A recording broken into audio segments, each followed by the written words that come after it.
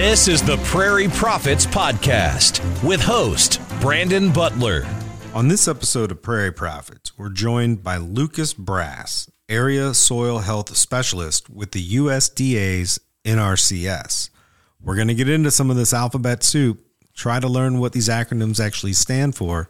But if you go back to episode 4 of Prairie Prophets TV, Lucas was one of the NRCS guys we had in that episode talking about soil health and how runoff causes erosion.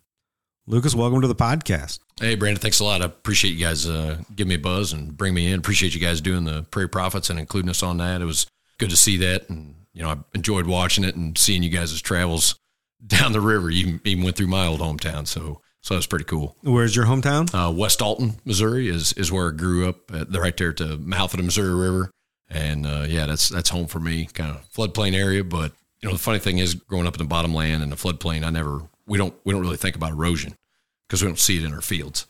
But then as I, went to school and found out NRCS, who they were at a career fair, and I went and talked to them, and, they're like, have you never heard of us? You're a farmer and you never heard of us? I'm like, no, we don't have erosion issues.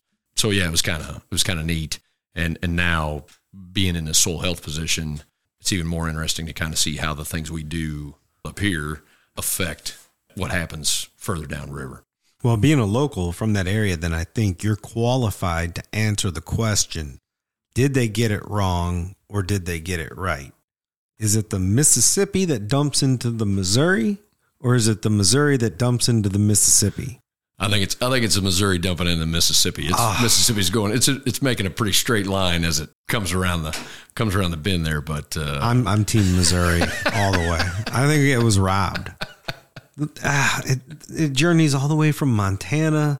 It should be. It's like our national river. It should go all the way to the Gulf of Mexico. The Mississippi is a nice little fishing stream up in Minnesota that trickles into the Missouri River. I'd like to know. I'm going to dig in. I'm going to find out how it was chosen. It might be worth digging into. Now, NRCS, USDA, RCCP, RCPP, all things we want to talk about. Okay. We're going to have to break these acronyms down so people can understand who you are, where you work, and what these agencies and programs do. Okay. So USDA, what is it? United States Department of Agriculture. And what do they do? So USDA is a broad agency, administer the Farm Bill, and they're working on one right now. They're supposed to be working on one right now. They take in everything from rural development in smaller neighborhoods and loans, fixing up homes, elderly, things like that, lower income. The USDA Farm Bill includes WIC and food stamps, so a lot of nutrition programs. And then you've got our kind of division that NRCS, or Natural Resources Conservation Services, under is called FPAC, which is Food Production and Conservation. And so under that, it is the NRCS, the FSA, or Farm Service Agency, and then Risk Management, who administers the crop insurance through the Farm Bill. I think people often wonder why the food stamps in with the Farm Bill. But it's food security. That's exactly what it comes down to. It's food security across our nation for all people. Yep, agreed. It's an important aspect of what we're able to provide. Rural America is able to provide that for the rest of the country. It's food. It's probably the largest dollar amount in the Farm Bill. I mean, conservation and the things that go out through FSA don't even touch it. Well, let's talk a little bit more about NRCS. Yep. NRCS stands for Natural Resource Conservation Service. So you're handling soil health, water. What else falls under the NRCS? So we've got, a lot of resource concerns, new applications and programs we look at. There's kind of a big 10 type resource concerns. They all fall under soil, water, air, plants, animals. We try to evaluate the human resource side of it as well. Under soil, there's soil quality, there's organic matter, depletion. Under plants, you've got nutrient management, you've got air quality, water quantity. So a lot of different sub concerns under those main ones.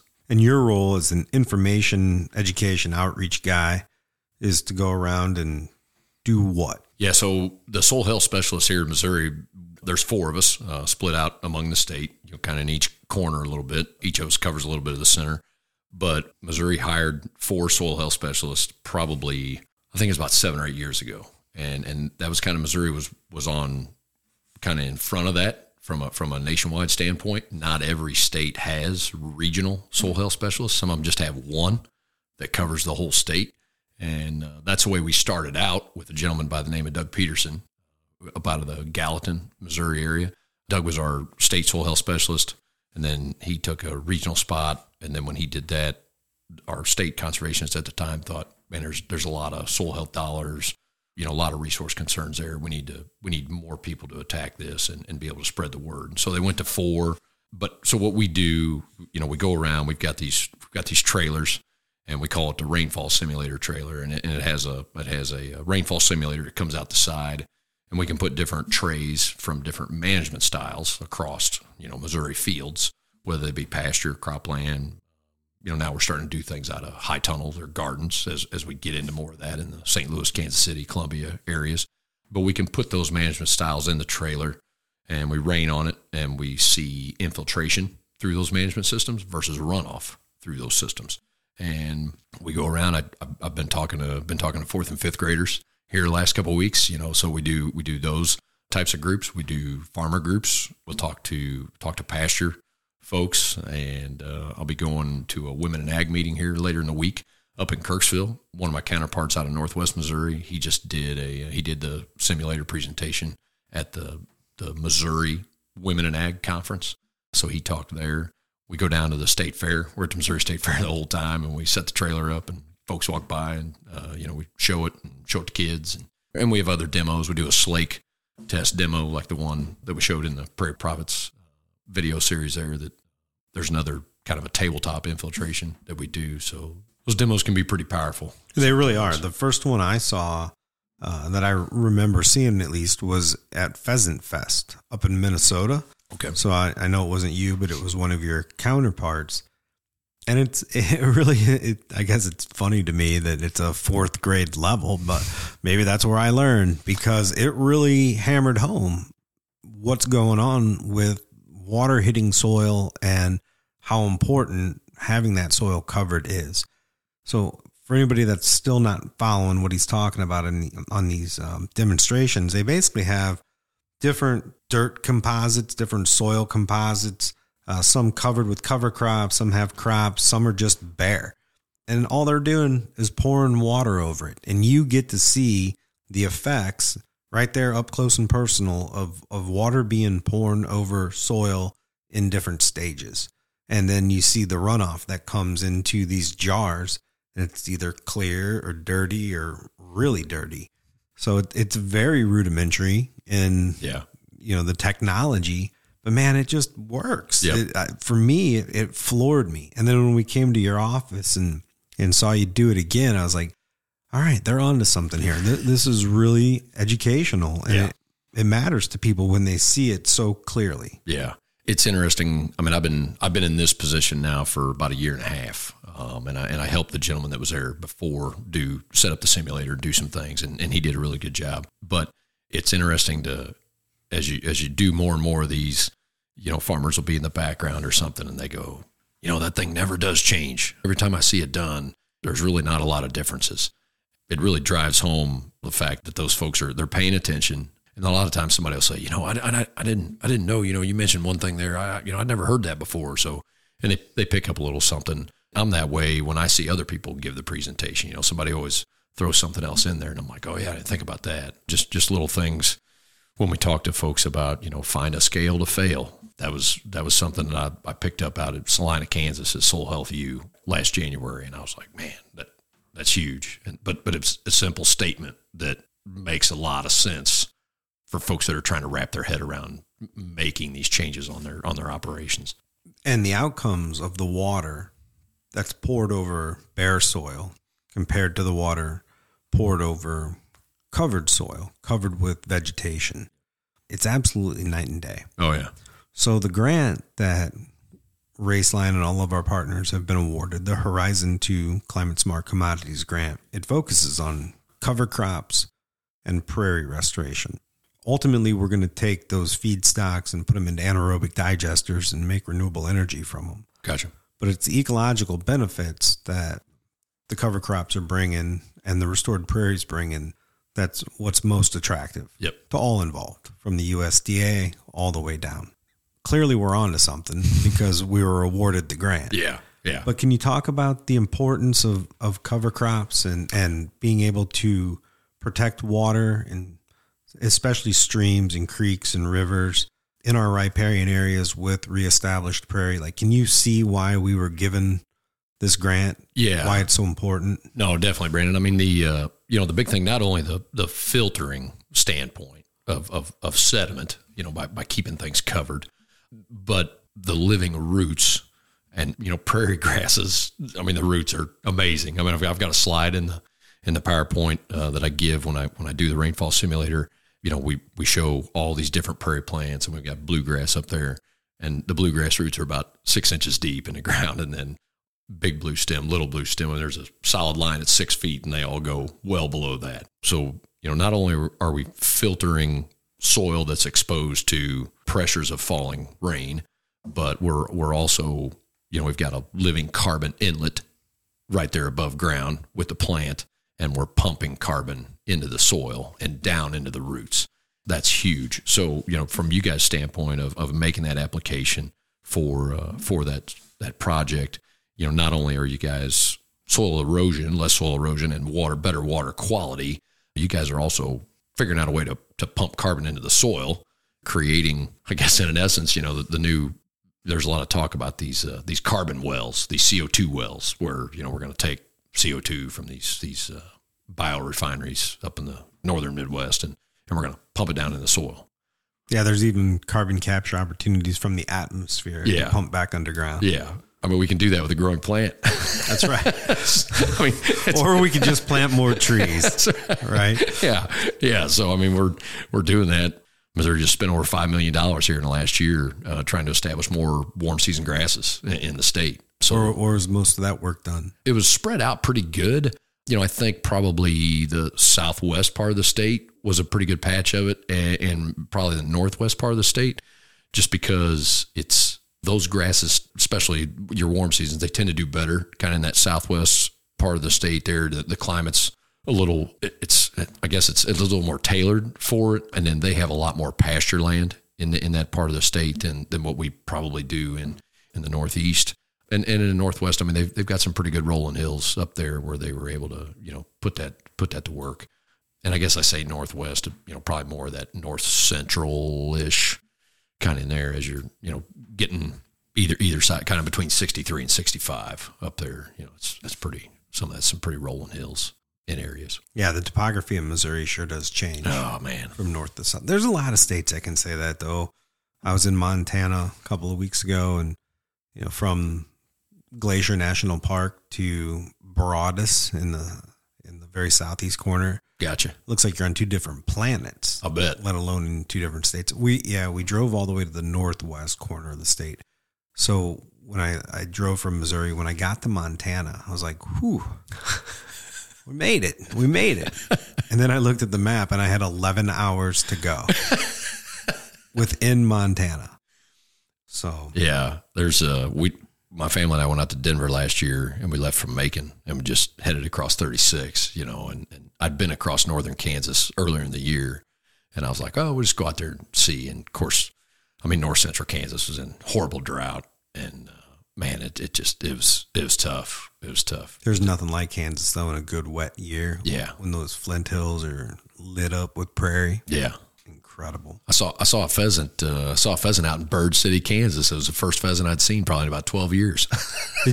Did you have pheasants growing up? No, we not down in river bottoms. We didn't have any. Wasn't a lot of game birds, because from a farmland standpoint, there's not a lot of. There's zero fence rows back home because there used to be not a lot of livestock, rarely any. I mean, my dad had some hogs growing up, but they were gone by the time I was about 5-6 years old there in the early 80s, mid 80s. And so they were gone. I mean, pretty rough times. Where I grew up in Northwest Indiana, we had a lot of pheasants. Yeah. I mean, I have these memories of pheasant hunts along what used to be railroad tracks. Yep. It ran behind my parents' property. They pulled the actual track off.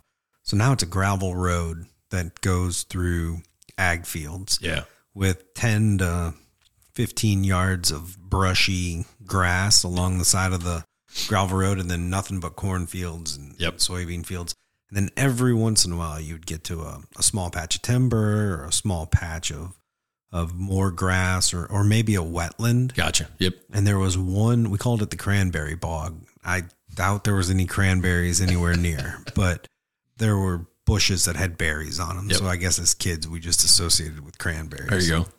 And all these years later, now at least 30 years ago, I can, without even closing my eyes, see this scene of all of these pheasants underneath these low-hanging branches that were just coated in snow, wet snow, and snow is falling down. And I mean, just one of the most beautiful scenes. Cool. Just beautiful pheasants running around in there. Every time I went, I had a bird dog, and every time I went, I would get my 2 pheasant limit, every time that we wanted to do it. Nice. And now there isn't a pheasant to be found anywhere near, but the habitat still looks the same. Yeah. That's the weird part for me, because we talk so much about just habitat loss, and clearly that's a big component. Yep. But there's more to it than that. And as we look at what's gone on with pheasants and quail, and now we see a population decline in turkey, and you're starting to hear a lot of clamoring about it. And some people are like, oh, well, it's just a dip. We'll tell that to a quail hunter from 25 years ago. Yeah. Because it went from being just a dip to gone. Yeah, gone. Yeah. And pheasants in the same way. So that's why I feel so good about working on what we're working on with the grasses and learning from people like you, even if it's at a 4th grade level. I still really, really appreciate it. So. Yeah. No, there's been a lot of habitat that, I've seen. I mean, the fence rows, the old hedgerows just aren't there like they used to be. And especially up in Northeast Missouri. I've been up in Northeast Missouri now all my 21 years with NRCS. And a lot of the guys that I worked with when I started, they were gentlemen used to work with Missouri Department of Conservation. He was an area biologist, been all over Missouri. And he's like, man, just, the habitat's really gone down. And we used to see quail all the time, and we'd hear them whistling, and you'd see pheasants. And he's like, we're just not seeing them anymore. Just not seeing them anymore. And that was, that was 10 years ago. It was pretty rare. I hear more quail whistling around, out and about, and you get excited when you hear that. You're like, hey, there's, hey, we got some good things going on here. They're still here. They're around. There's at least one. It's a rare find. Yeah, when I would go hunting as a boy, my uncle would take my cousin, and my dad didn't go usually, so I would be told to follow this fence row until you get to the T, and then follow the fence row left until you get to the edge of the cornfield, and follow that down to your stand. Yep. And 12 years old, pitch dark, just carrying a bow, and without doubt, somewhere along the way, I'd kick up a covey of quail. Yeah. And it would be the scariest thing that ever happens, because they just explode in the darkness all around you. And that's something that doesn't happen anymore either. Yeah. I chased, I was combining beans there last week back home, and I was going along fence row, and there was one old dead stump and a lot of stuff growing up around it. And all of a sudden, they come flying up out of there, and I was like, oh man, that's awesome. Well, we're telling some personal stories here, and that makes me think about the aspects of your job that dial right down into individual contacts. The individual out there in Missouri or Iowa, anywhere NRCS is really, but for this conversation, Missouri, when they come to you, what is the individual coming to you for information about or help with? On my side now that I'm not just kind of located in one office, folks are calling or asking me, hey, what's a good mix? I've been doing rye for the last 4 or 5 years, and I want to do something different. Or, we've never really put cover crops in front of corn. We're thinking about no-tilling corn. What's something we can put in? Can we plant crimson clover, second week of October, things like that, or folks are like, hey, we're thinking about grazing this or haying it, planting something after corn, letting it grow, get through the winter. Maybe we're going to try and hay it off, or we're going to graze it off before we plant soybeans next year. And so those are things that myself and my other counterparts get. We get a fair amount of questions from a grazing land health standpoint. The management intensive grazing kind of falls under that soil health category because, the big things that management intensive grazing promotes as far as diversity, rest, recovery, strong living plants above ground, strong living roots below ground, and less disturbance, those all fall under soil health. And so we can talk about management intensive grazing as part of our spiel, so to speak, whenever we visit with folks. So and there's a lot of different versions in Missouri of that management intensive grazing, whether we move them twice a day, whether we move them once a day, twice a week. It's pretty interesting to see that. Some of the folks that, maybe the folks that are moving them twice a day now, they started out moving them every 2 or 3 days 4 or 5 years ago, and they started to see the benefits in their pastures and habitat along property lines and things like that. And so they evolved to a more management intensive system once they got comfortable doing that. If there was one thing you wish people knew more about NRCS, what would that be? It would be, that there's resources available there. I mean, sometimes folks may not go into they may go into their office and there may be somebody newer. And I mean, right now we're hiring a lot of new staff and so they may not have all those experiences, but don't get discouraged. If you walk in and you hear, I don't know, or I'm not for sure, hopefully those folks in the offices they'll say, well, you know what? I'm not sure, but we've got a soil health specialist, or we've got a wildlife specialist here that we're going to put you in contact with, or I'm going to call them to come down to the office. I mean, I cover 30 counties, so I tell all those individual counties, hey, if you can't answer a question or you're having trouble, give me a call. I'll be more than happy to come out to the field and visit with these folks.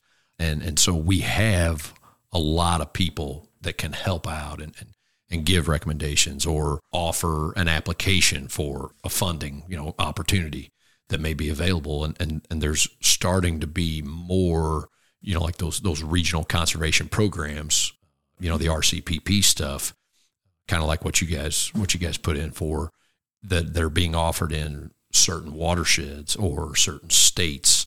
They're really focusing on trying to paint the landscape in those areas with conservation and really trying to build up a depleted resource or resources in those watersheds. How can people get a hold of you? Myself, it's just Lucas, LUCAS.brass, B as in boy, RASS, at USDA.gov. Or I'm located in the Rawls County field office there in New London, and the number there is 573-985-8611, extension 3 is the best way to get a hold of me. So, thank you very much, Lucas. Yep. Thanks, Brandon. I appreciate it.